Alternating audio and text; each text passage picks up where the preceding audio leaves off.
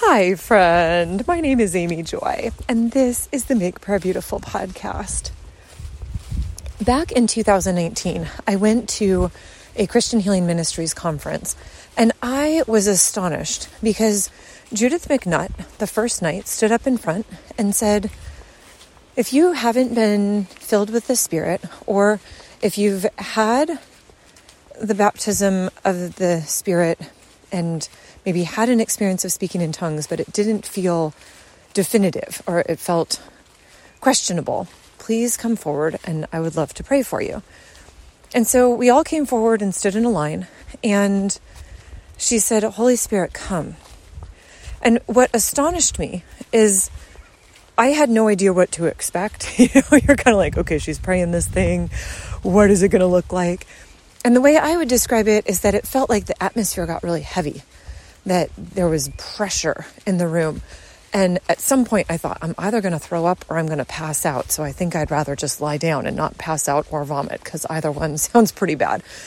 And once I went down, I just stayed down. And that was beautiful. I probably spent about 2 hours just resting in the presence of the Lord. So I think some people call that being slain in the Spirit. I prefer resting in the Spirit. And I don't know that I've had that happen again since then, at least not anything like what happened that night. But that was an astonishing experience for me, where I thought, how did she know that she could simply ask the Holy Spirit to come and he would come in power? And I've tried, you just kind of experiment with things. Like, Holy Spirit, come on this call. And I think on the one hand, we recognize that God is in the world. And so there's a part of saying, I recognize I don't really need to ask him to come in a certain way. On the other hand, I also recognize that most people are not wandering around just getting slain in the Spirit all the time. And so what does it look like to have that ability to access, I don't know if it's greater authority or power, I don't know. But anyway, I was listening to Janine Mason talk about believing the Bible, and she quoted a bunch of different verses. And one of them that she said, it was like it was highlighted in red letters, like neon letters with blinking lights that were 10 feet tall. Like, this one's for you, Amy.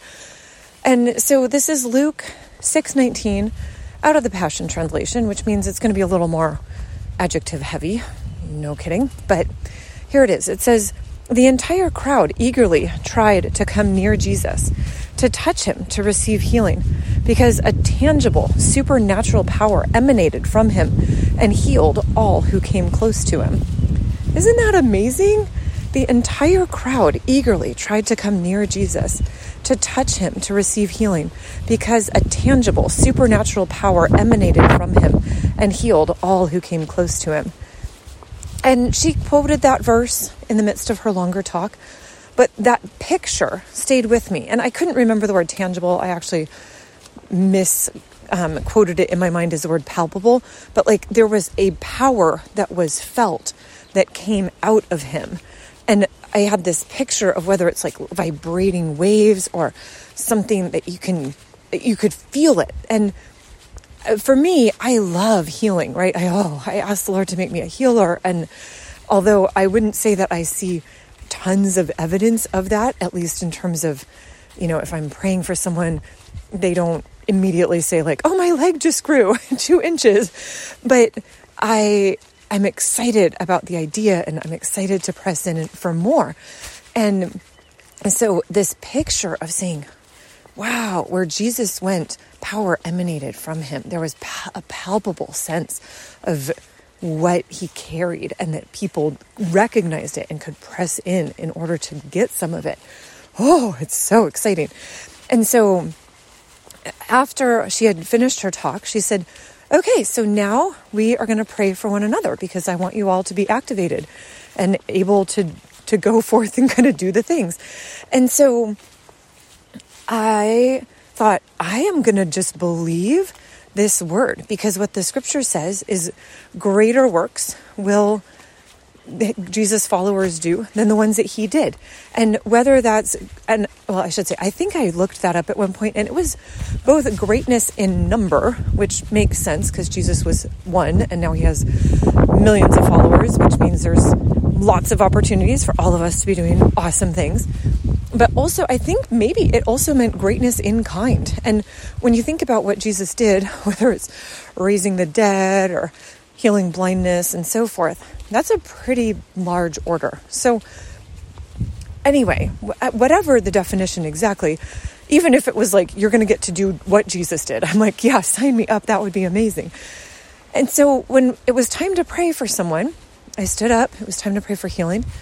And I put my hands on the people and I thought, Jesus, that palpable energy, that power that flowed from you.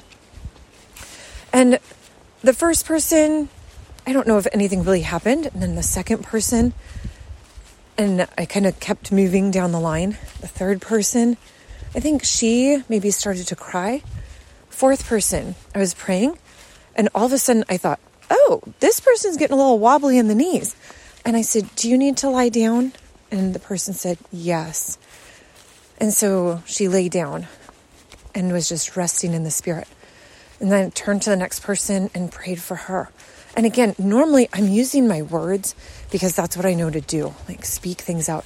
And this time it was more about saying, you promised that we would get to have the power that you have. And you had palpable power that came out from you. I want that.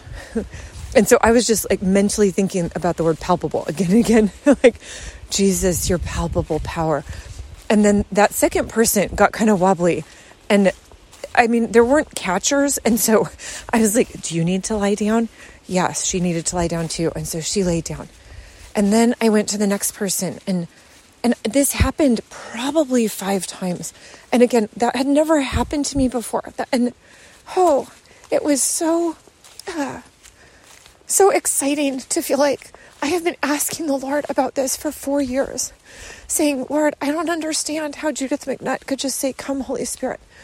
And again, I still don't necessarily understand that, but I feel like the answer is out there and it's coming.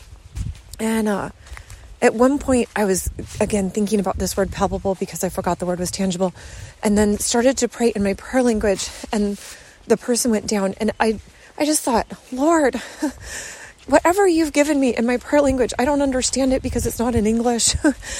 And yet, if I ask to be a healer, of course, part of what you've done is put healing into that language. Oh, thank you, Lord. Yeah, thank you, Lord. And so, Jesus, I continue to ask for the full measure of all that you have for us, that we would understand how to access what you've promised, because I don't think we do. I know I don't. That's why I keep asking, Lord, teach me to pray, because there is mystery and there is always more. Thank you, Jesus. Amen.